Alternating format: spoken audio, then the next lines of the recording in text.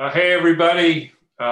Welcome to another edition. We've figured out how to get the circles off my glasses, which is great, of Conversations with Dr. Cowan and Friends.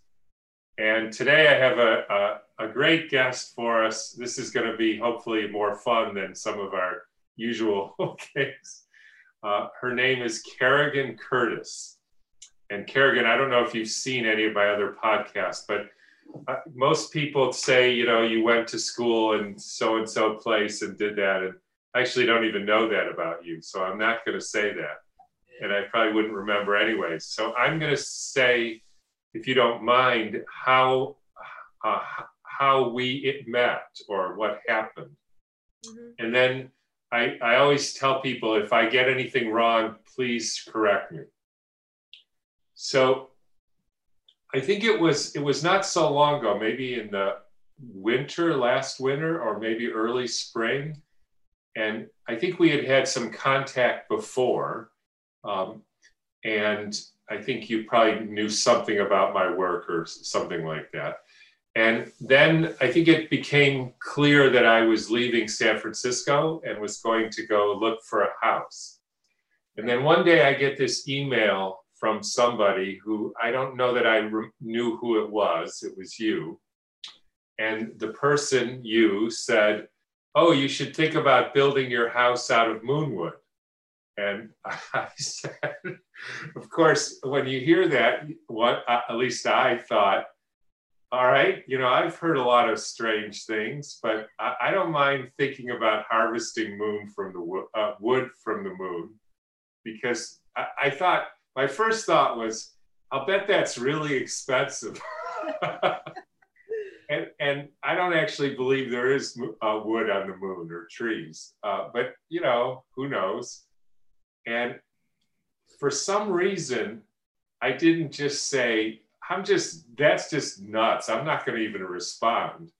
But something in me must have said, yeah, you better find out what this is. So I probably responded and I said, so what is moonwood? And then you told me that you're somebody who actually works with people and knows about houses and about what makes a healthy house and what makes a not healthy house. And that there is actually the best way of all to build a house, which is out of moonwood. I don't know if you would still think that, but I actually do think that. Yeah. Now, moonwood is not, and we'll get into what moonwood is, but it's not wood harvested from the moon. Then we started working together, and you were very instrumental in finding our new house. And the way it worked was we would send you places that we were thinking of, and you would sort of do your magic and find out about ley lines and about power sources and about cell towers and using a lot of techniques, some of which I know a little bit and some of which I don't even know anything about. You've actually found us what you thought was an acceptable, healthy place that then we could actually build a moonwood house on. And so that's where we are, incredibly grateful to you. And I just thought, well, I shouldn't be the only one who knows about this. So here you are. And I don't know if there was anything you think I got wrong, but that's what I remember. Yeah, that was pretty much it. All right. With that, could you tell us then, so everybody has a house, or most people, and some of them are these sort of McMansions, and some of them are built, new construction, some are old. So, but my understanding was a lot of these houses actually aren't very healthy to live in. And I think you know a lot about that. And I would love it if you could tell us, what's the problem with today's housing? Well, it took me a long time to figure out what was wrong, because in the beginning, well, my search started because I was very sick. Yeah, I'd love for you to tell us your story here, how you got into this. Yeah, so quite a few years ago, well, a long time ago, I got into the building industry, right? And I started building houses for people and doing remodels. And that was all fine and good. Did that for quite a few years. And at some point during And we're talking how many years ago now? 15, 20 years ago. And is it a decorator or a contractor or both or what? So I've been a general contractor for 15 years. Yeah. And before that, I did design work. Got it. For models and things like that. But during that process, I became very sick, right? And at some point during probably in 2011, 2012, the only way I could really function is at some point during the day, I would go outside on the grass, lay on the grass. And after doing that for about an hour or so, I could get up again and go back to work. Wow. And I was like, what's going on with me? It wasn't something that you could say, go to a regular doctor and say, fix me. It wasn't anything like that. It was just complete exhaustion, not being able to function normally. And during the same time, my husband had a conversation with our neighbor, and she was telling him about something called biogeometry. Yeah. She had a bunch of books from when she took courses and let me borrow them. And when I started reading about biogeometry, so much opened up for me. It's like all of a sudden I understood why I was ill, what was going on, and why when I studied green building in the past, it didn't hit the mark for me. Got it. Biogeometry completely opened up my mind to why houses are not healthy. Got it. So if I could just clarify, so you not only had been a builder, contractor, and designer, you actually knew about so-called green building before you got into this. Yeah. In Minnesota, where I am, even when I took green building classes, most of the codes in Minnesota are quite green as it is, right? We have very strict codes in Minnesota. But when I was studying green building, they were saying things that didn't quite sit right. For example, it's considered green building to put something called fly ash in concrete. And that's reusing materials, right? But when you look a little further, fly ash is a toxic byproduct of coal plants. So you're basically putting a toxic byproduct in the concrete that is the foundation of your house. Yeah. That didn't sound right to me. Didn't sound right to me either. And so, I didn't kind of follow the green building guidelines, even though I had studied it and I got certified and all this stuff. But I looked at it and said, something's still not quite healthy here. And were there other examples like that, or just that? Is that a prominent one? Well, a lot of green building materials are recycled materials. And that means that they're sometimes, like fly ash, putting toxic materials in your houses. Yeah. It wasn't until I found building biology that they ticked all the boxes. This is why your house isn't healthy. Biogeometry started the process. And where they started the process is they kind of made sense as to why I would go out in the grass and recharge myself, right? And it was because at the time I didn't even realize this, but I was like less than a quarter of a mile away from multiple cell phone towers. Uh-huh. And they kind of made me aware that electromagnetic radiation was not the best thing for my health. Yeah. And they gave me, ways to solve that, ways to mitigate it. Yeah. And so that was kind of, like I said before, the starting point of me really understanding how to build healthy. And just to kind of, do you want me to explain a little bit about biogeometry? I would love that, yes. And what did you learn from biogeometry about, I don't know why is the right word, but in what way these cell towers or radiation exposure is not good for you, and then how biogeometry goes about remediating that? Okay, so I'm gonna explain what the basis of biogeometry is first, because I think without understanding that, you can't understand how they're fixing it. What biogeometry uses something called scalar energy. And scalar energy is basically compression waves, similar to sound waves or compression waves. Yeah. And scalar energy is like an echo of the original wave. Like an original like electromagnetic wave goes through the air, or if you imagine a boat going through a river, right? Yeah. That boat is a force going through the river, and there's waves in the water on each side. Right. When those waves hit the shore or they hit a buoy, right? Yeah. They bounce off that item that they hit. Right. They create an echo of the original wave. Got it. Yeah. That's a scalar wave, that echo. Again, similar to like homeopathics are an echo of the original source material that they're using to create the homeopathic. So that's a scalar wave. And so biogeometry uses those scalar waves. And in doing that, they don't change the original wave. They don't change the original EMF, the original electromagnetic radiation or frequency that's coming through, but they balance the resulting wave, right? So when it becomes a scalar wave, when it bounces off a shape, a biogeometry shape, it becomes something else. And now, you know, if you imagine it hitting a buoy is, you know, just a cylinder kind of thing, right? It's not going to change that wave a lot. But let's say it hits something that has shape to it, right? Like this. Then everywhere that wave hits, it changes its shape, you know, as it's coming off of it, right? It's reflected in a different shape. Yeah. That's what helps you in biogeometry, right? So if I understand correctly, the important point of that is the original wave, right? The non-scalar wave, the wave before the scalar wave. You need that in order to make whatever you're trying to work.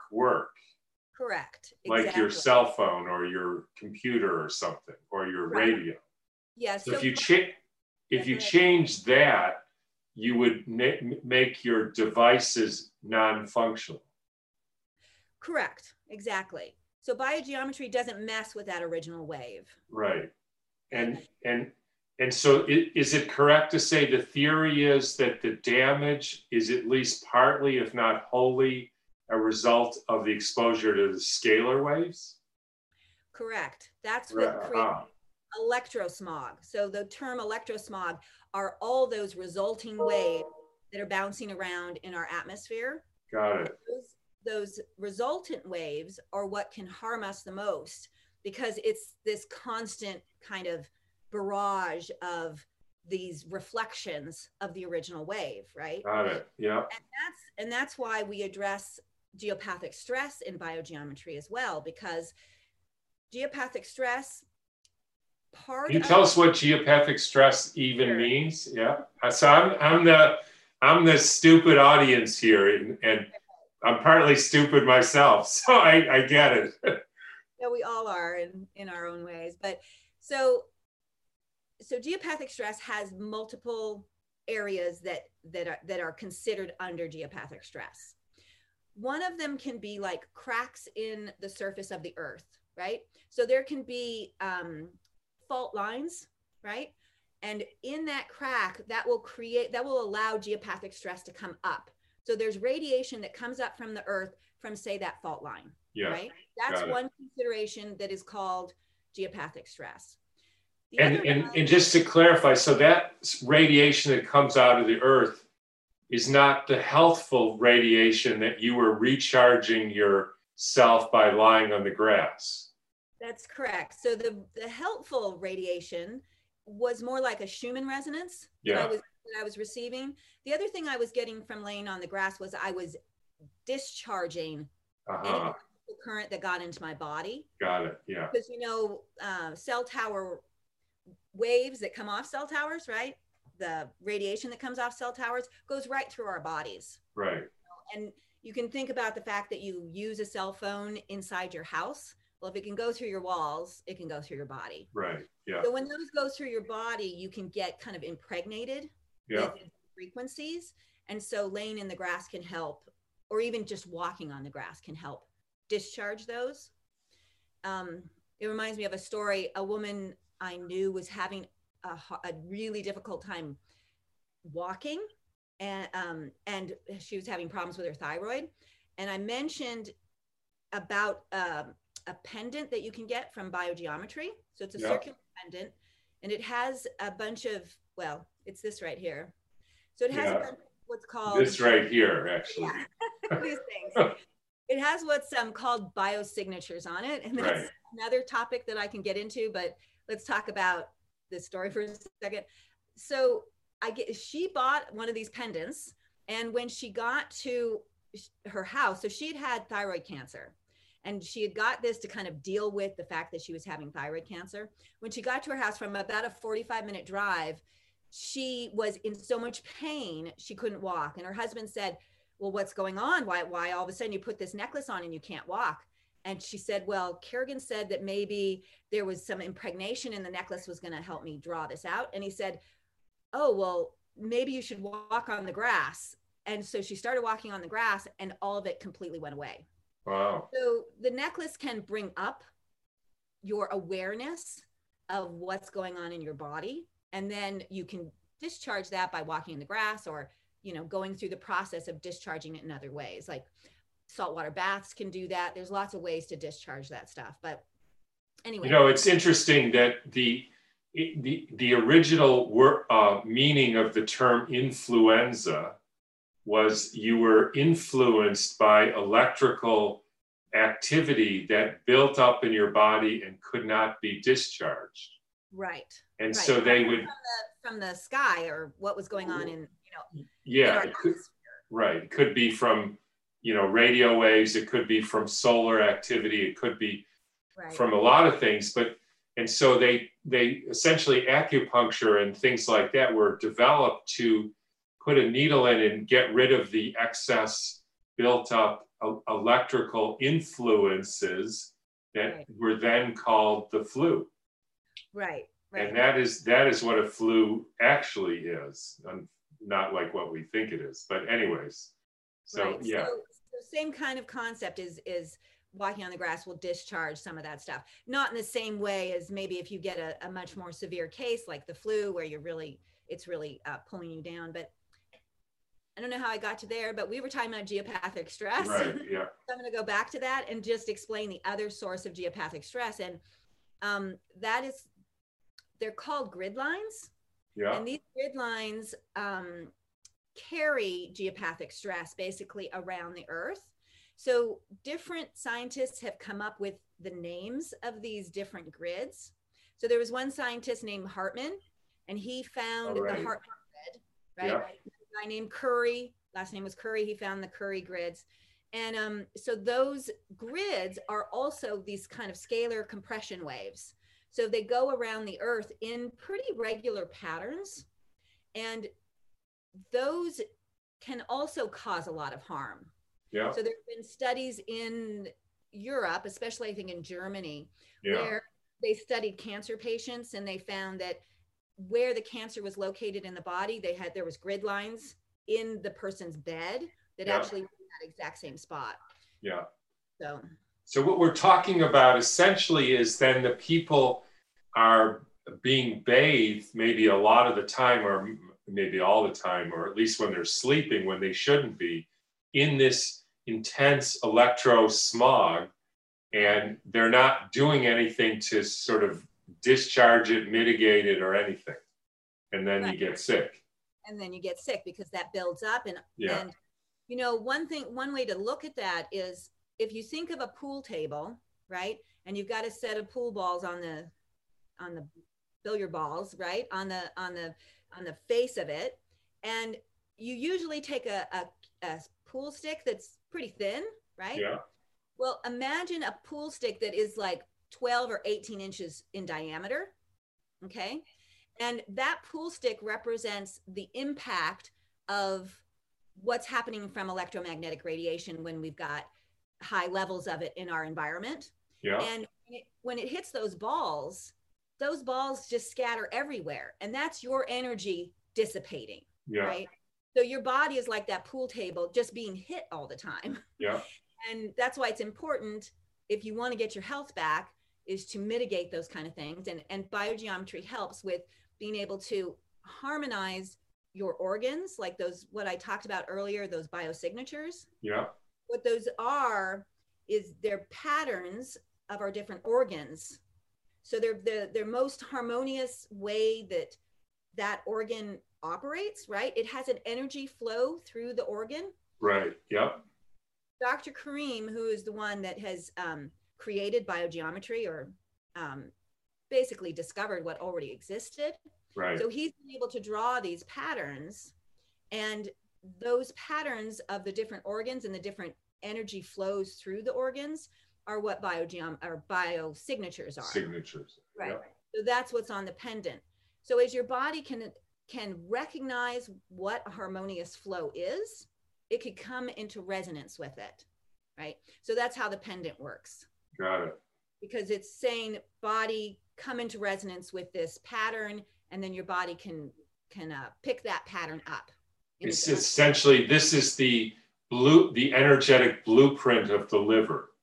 Exactly. So then it's like a challenge. Go find it, and right. If you can find that instead of a disturbed, scattered, erratic image or energetic pattern, you're going to be a lot healthier. And I know that they've actually proven this with, Hep C studies and a few other studies. Right. Yeah, that was a pretty remarkable study they did in Egypt. Yeah. Where they took 300 patients, and they all received a pendant, and there were other some of the people in the study were doing medications. There were some alternative methods that they were doing, and they had 90% rate of no more symptoms, right? Where other modalities, say like medicines or alternative methods, they were coming in at like 20 to 30%, where they weren't coming up with the same liver enzymes that were, indicating hepatitis C. So it was pretty remarkable what that study showed. Right, and they actually followed liver enzymes, which is much better than tracking the quote virus, because that is a measure of the damage to your liver, not some supposed cause. But right. So it was great. Yeah, the one thing that Dr. Karim says about that is that, it's great to wear the pendant, and it can do something remarkable at changing those liver values, the levels. But he says that without dealing with your environment, that you're never going to have a sustained cure with something like that. And I mean, that gets back to the healthy houses and the issues. So let's get back. So what's wrong with the houses then? Right. So getting back to that, during the World War II, there were a lot of chemicals that people came up with, that companies came up with to deal with different kinds of weapons in World War II. And when World War II ended, there was a lot of chemical companies that had, set up for manufacturing and no longer had anybody to sell these chemicals to. Right. So one thing they decided to do, or what they ended up doing, is they started using a lot of chemicals in house building. And so many of the chemical companies then turned to different methods, different products that could be used in houses. And so after World War II, our houses started becoming more and more toxic. And can you give us an example of a chemical or a product in a building that's made from chemicals or has chemicals in it? Try almost every single one. Yeah, right. Plywood, drywall, gypsum board, adhesives that put the house together. There's a product called OSB, oriented strand board, and it's pieces of wood glued together, and we put that on the outside of your house. Insulation has formaldehyde in it.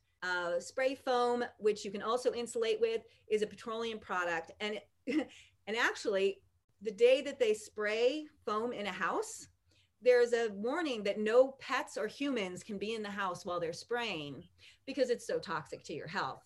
Right. Well, and then you spray it, and then how long does that off gas for, right? Right. And, it's basically the whole concept of the way we build houses today is not healthy. And that is that when, sometime in the 1900s, we decided that we needed to build a lot more houses in the United States, and we needed to do it cheaply. So instead of using time-tested methods that they had been doing in Europe for years and years and years. And, you know, there's houses in Europe that are 800 years old and they're still in good condition and they're still healthy inside. Yeah. But they decided we needed cheap and quick construction methods. So they went to something called stick framing.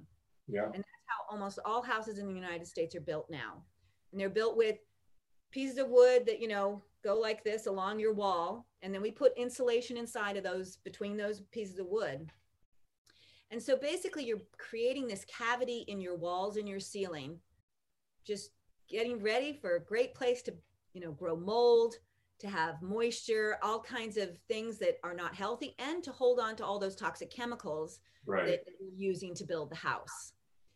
So, I mean, I could go on and on about all the problems with standard construction, but like you said earlier, there is an option.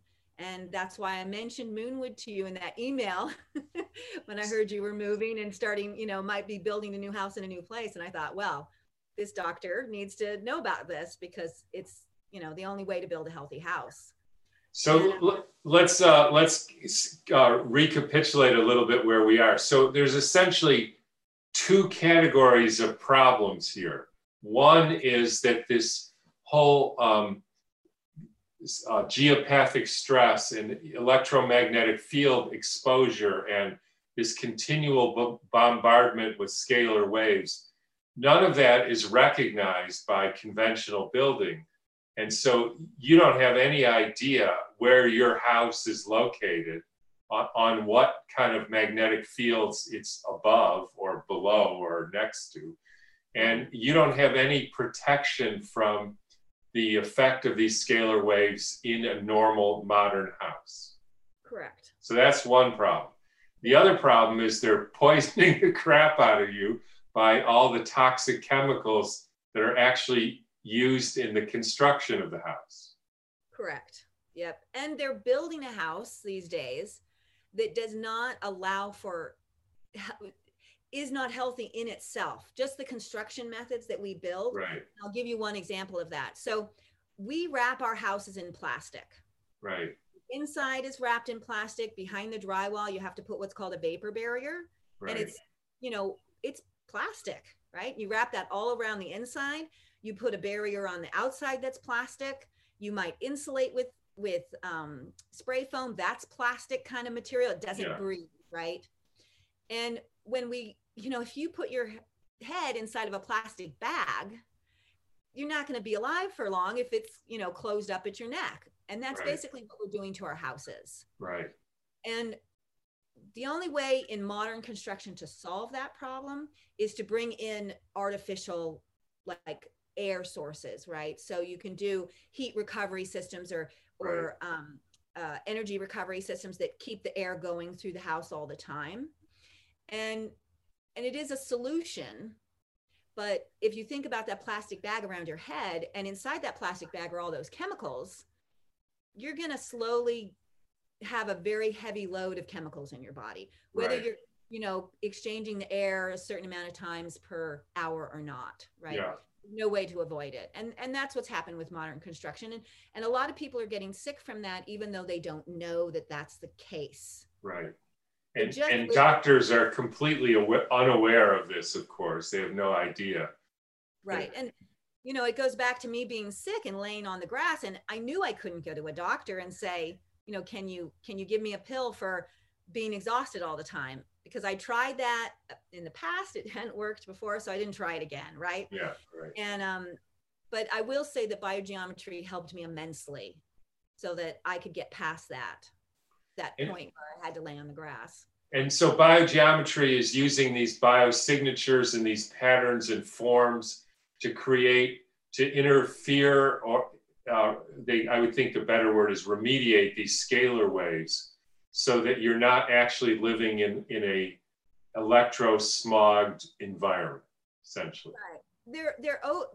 What's happening when the biogeometry shapes influence the environment, they're overlaying those scalar waves with beneficial energy. Got it. Yeah. And let me just say one more thing about the beneficial energy that they use. So when Dr. Karim first started learning about what ended up becoming biogeometry, he went to all the sacred spots all over the world, and he started measuring the energy sources of these places.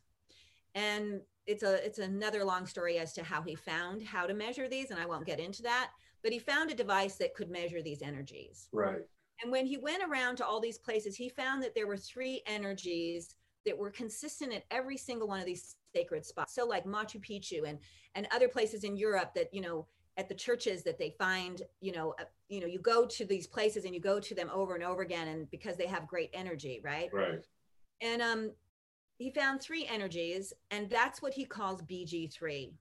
So it's the higher harmonic of violet, it's horizontal negative green, and those words I that gets into another whole conversation as to what horizontal negative green is. Right. But again, if you take classes or something like that, you learn all about that kind of stuff. But these 3, and the higher harmonic of gold. So these 3 energies, he found a way to replicate these energies in shapes. And so that's what I was talking about earlier, as the original wave hits these shapes, creates a scalar wave as it bounces off, but that's overlaid with this new beneficial shape, Right. which creates this new energy field that is beneficial to you, not negative. So it's like living in a sacred temple or a power spot somewhere on the planet instead of just your normal house. Got it. So the magic, I think, of what he did, and I've read a lot of his books and talked to some of his people, is the first magic was actually learning to measure it. Right. Exactly. And yeah. Because if you can't measure it, you can't check yourself whether you're fixing it or not. Right. And the interesting thing about it is he said the measurement was qualitative, not quantitative. Yeah, in other words, it's important in biogeometry, that difference. Yeah, it's not like 10 meters or something. And essentially, that sounds weird to scientists, but the reality is life is about quality, not quantity. In fact, exactly. Let me throw another thing out. In normal science, we're told if you can't measure it, it's not real. And I would say that it's actually the opposite. If you can measure it, it's not real. And here's what I mean by that. See if you agree. If you say, I have this thing, it's 2 inches, right? But the problem is it's not actually exactly 2 inches. It's 2.001 inch, right? Okay. Nothing is exactly 2 inches. So, okay, it's 2.001. Well, wait a minute. It's actually 2.001.000 inches. Right. And you can take that ad infinitum. And at a certain point, you realize you can't measure anything. Right. The phenomena of measuring quantities is an illusion. And you're only giving an imaginary approximation, essentially, of the measurement. Now, for building a house or a car, that works. But sort of, right. That's funny you should mention that, because sometimes I'll go into a house that someone wants me to remodel and they say, well, we already have plans. And I say, you know what? The plans are never accurate to what's actually, built. And it's always a little bit here or a little bit there. Right. Measurement is kind of not accurate in that sense. It is totally not accurate. Yeah. And in fact, it's pretty easy to see that everything we value in life is a quality, not a quantity. Like love or happiness or good taste or anything. These are not quantities. These are qualitative measurements. So it was real genius of him to figure out how to measure quality. Essentially, that's what he did. Once you do that, then you can figure out what you're measuring and whether it's there or not. And that's the measurement of BG3, I think. Exactly. And there's been, more studies than just the hepatitis C study that he's done. And many studies based on people's qualitative reactions, right? How they're feeling in their house or how they're feeling. Right. And even though that's not as scientific, it means a lot more to the human that's experiencing it. It is actually more scientific. We just, or as I like to say, the trouble with science is it's not very scientific. Right. And it is actually more scientific because it's the reality, whereas these quantitative measurements are basically illusions. Anyway, so we go there, so we know that we have to measure BG3, and so then, so what is a healthy house then? Right. So there's a couple of ways to approach the thought of a healthy house, right? At one point, I thought if you took any old house and you balanced all the grid lines, those Hartman and Curry lines that I talked about earlier, Yeah. Geopathic stress, you balance the geopathic stress with biogeometry, you did all these things, and then you'd have the right house, right? Yeah. Well, along the way, I realized some sources of detrimental energy are just too strong, right? They're like that huge pool stick, and a shape isn't going to do everything, right? Yeah. So you can do, but it's important also to balance the quality of the energy in your house. But you also have to do some other things, and that's kind of where Moonwood comes into play here. Is that you can do everything you can in your house to make this perfect energy, but if the pool stick is too huge, you're going to have to do something else, right? Got it. And that's kind of the thing with as our radiation level, our man-made radiation level keeps upping and upping itself, or we up it, people, that pool stick keeps getting bigger and bigger and knocking stronger and stronger, right? So with a Moonwood house, it hits a few things for me. Like it ticks all the boxes. Number one, it is solid wood rather than creating these cavities in your walls. So what do we mean by Moonwood? Let's get basics here. Yeah, so Moonwood is, okay, yeah. So the basics of Moonwood is that it is a spruce tree felled in the winter in the waning cycle of the moon. Okay. Only spruce. Well, I don't know. That's what they say. That spruce is where spruce is from, I think isn't that what they made the violins from? Yeah, I think that's where the whole thing started, was the violins. Yeah. So they make violins out of Moonwood, or they had in the past. Yeah. Correct? So so it's felled in the winter at the waning moon, and there's a very special reason why they do that, and it's because they studied this and found why that worked, why it created such a good product when you felled it at the waning moon, is because water, instead of being a liquid or a gas or a solid, at the waning moon, it becomes a fourth phase, and that's a gel phase. Right. So they found that there was a scientist who worked on this and found that was the fact. And I think there was a couple of scientists who worked on them. Their names escape me right now. But when the water in wood actually follows the phases of the moon in its different phases, right? Liquid versus gel versus these other things. And when water is in that gel state and the tree is felled with the top of the tree pointing downhill, and that's a very specific thing too that it needs to be doing, and that's because it has something to do with when the tree is not felled with the tip going downhill, it thinks it's still alive, and so it keeps continuing, right? Or you'll have to you have to ask the Moonwood people about that, but there's a special reason why they do that. Yeah. And so when that happens, when they fell it that way, it turns out that it is resistant to fungus, it's resistant to insects, it has a fire rating that is incredible. They did this test where they put 1,000 degrees of fire heat on a wall of Moonwood, which is and actually a wall, which means it's about 12 inches thick, right? And so they when they did this test, after something like 3 hours, they hadn't even burned through the wood. Yeah. Right. And I mean, whose house do you know of that could withstand 1,000 degrees of heat and not have the whole house burned down? Right. Right. So it creates this very special you know, thing about the moon wood. It has some amazing features like that, like it doesn't burn. They did a test in Japan with a moonwood building, and they put it in an earthquake simulation, and they couldn't get the thing to fall down.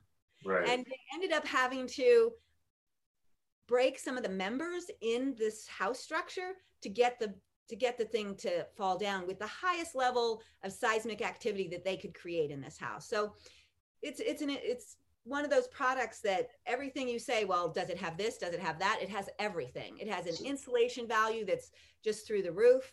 So let me go back a little bit here if I can, because I think we skipped a few steps for people. Right. So this guy, and I've seen his videos, and it's, I think, the Toma company or something like that. Yep. Essentially, what they do is and this is not a new technique. They built Japanese temples out of moonwood for 2,000 years ago that are still standing. Yeah, and the Roman ships with Julius Caesar, all of his ships were built out of moonwood. Right. So they take these they go to a place that has spruce trees in the forest. Mm-hmm. They wait until the winter. They cut it down when the moon is waning, and then they cut it so that the tip of the top of the tree is pointed downhill. Yep. Then they process it some way, I think with water or something like that. And then they essentially mill those trees into boards, right?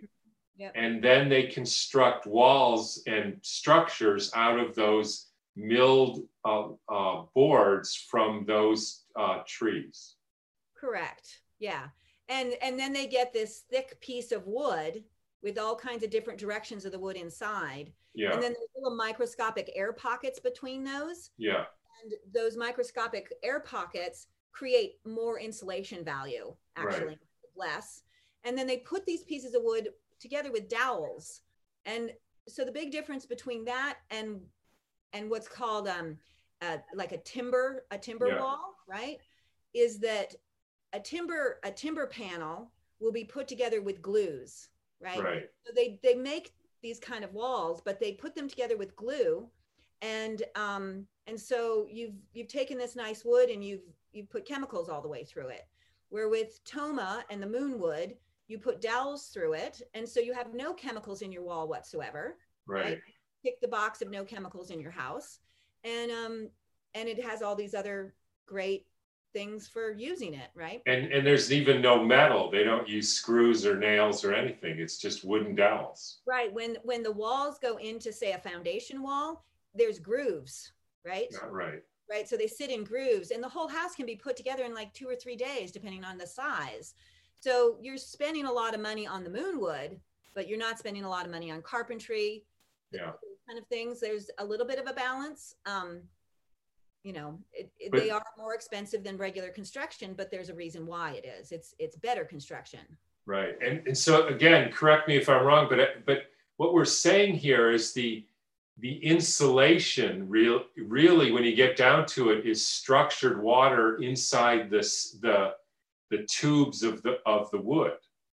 Yeah. And they're crisscrossed in a way, so you get a layering of this gel.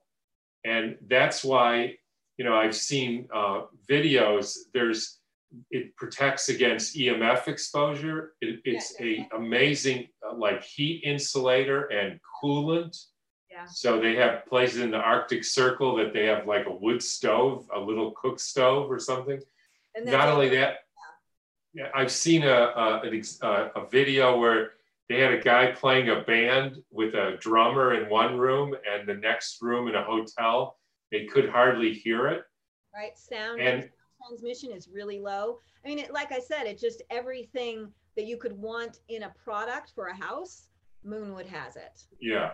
And I saw that fire demonstration. I don't know the details, but I think the German government has a rating. So they took 1,000-degree furnace, and they go up to 2 hours and see when your wall catches fire.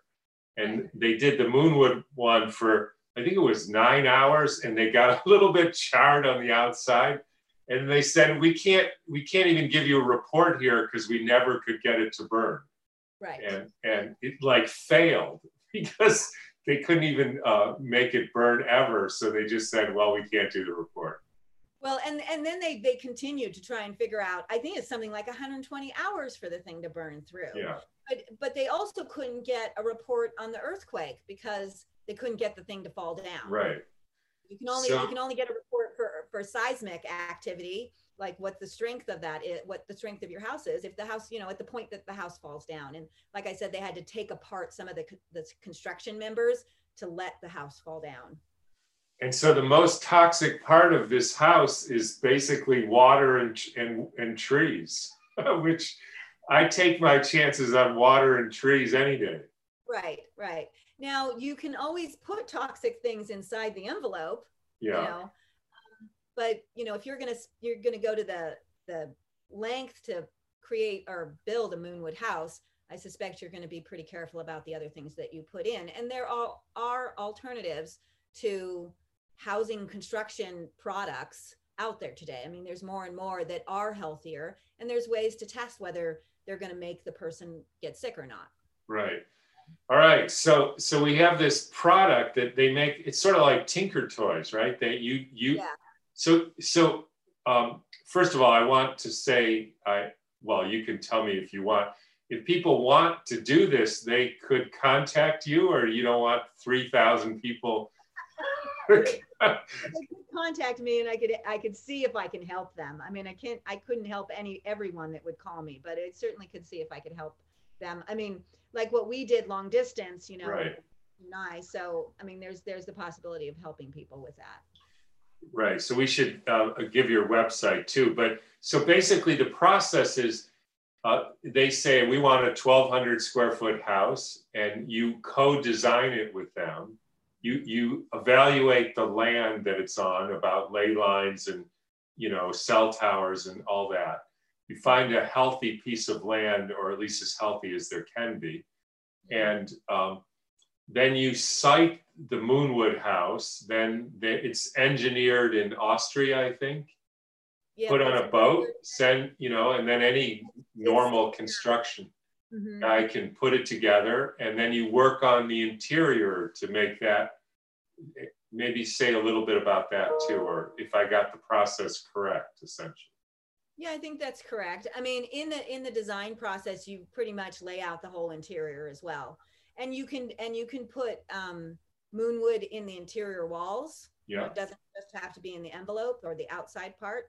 And another great thing about Moonwood is that it resonates with BG3.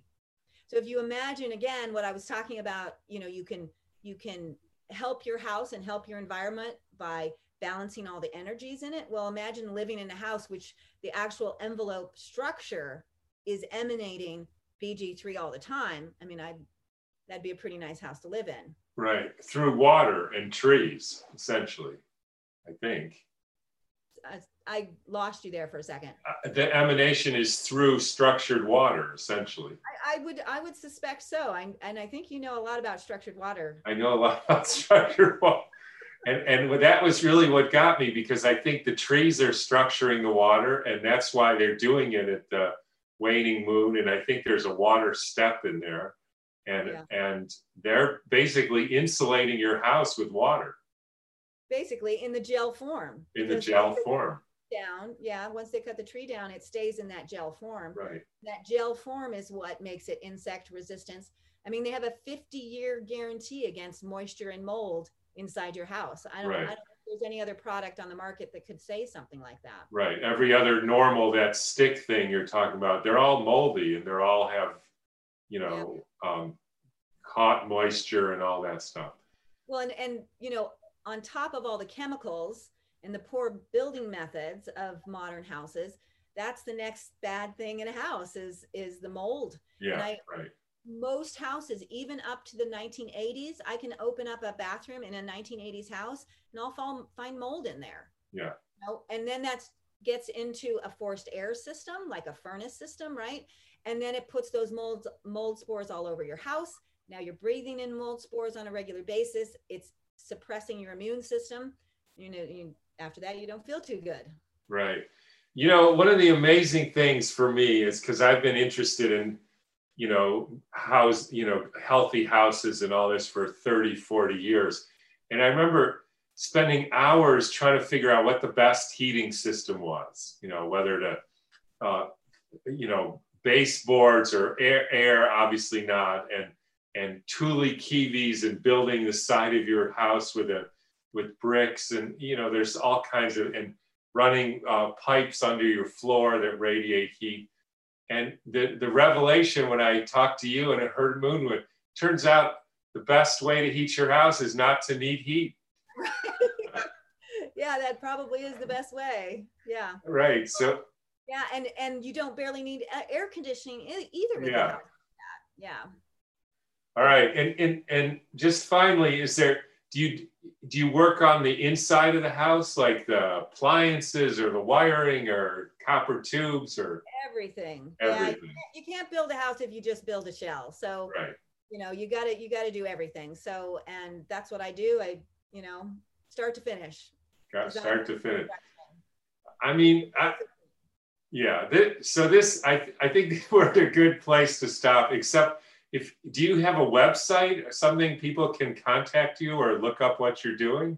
It's just my name, CarriganCurtis.com. CarriganCurtis.com. Yep. And I don't know if you want people to contact you, but I'm sure some will. So, is there anything else that you want to tell us about this or ask or anything like that? I think we covered it. I think we got it.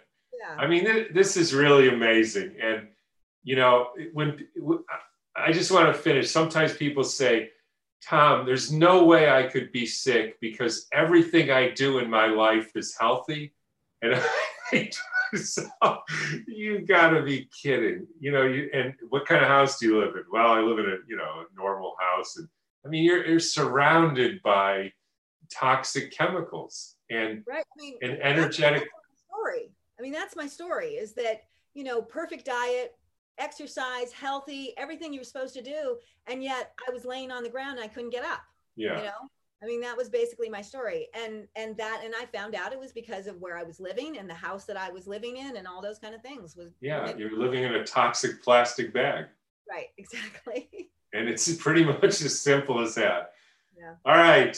Well, I just really appreciate this. And I think this is incredibly valuable information for people. And yeah, it's just such an important work you're doing. I don't know what else to say. So.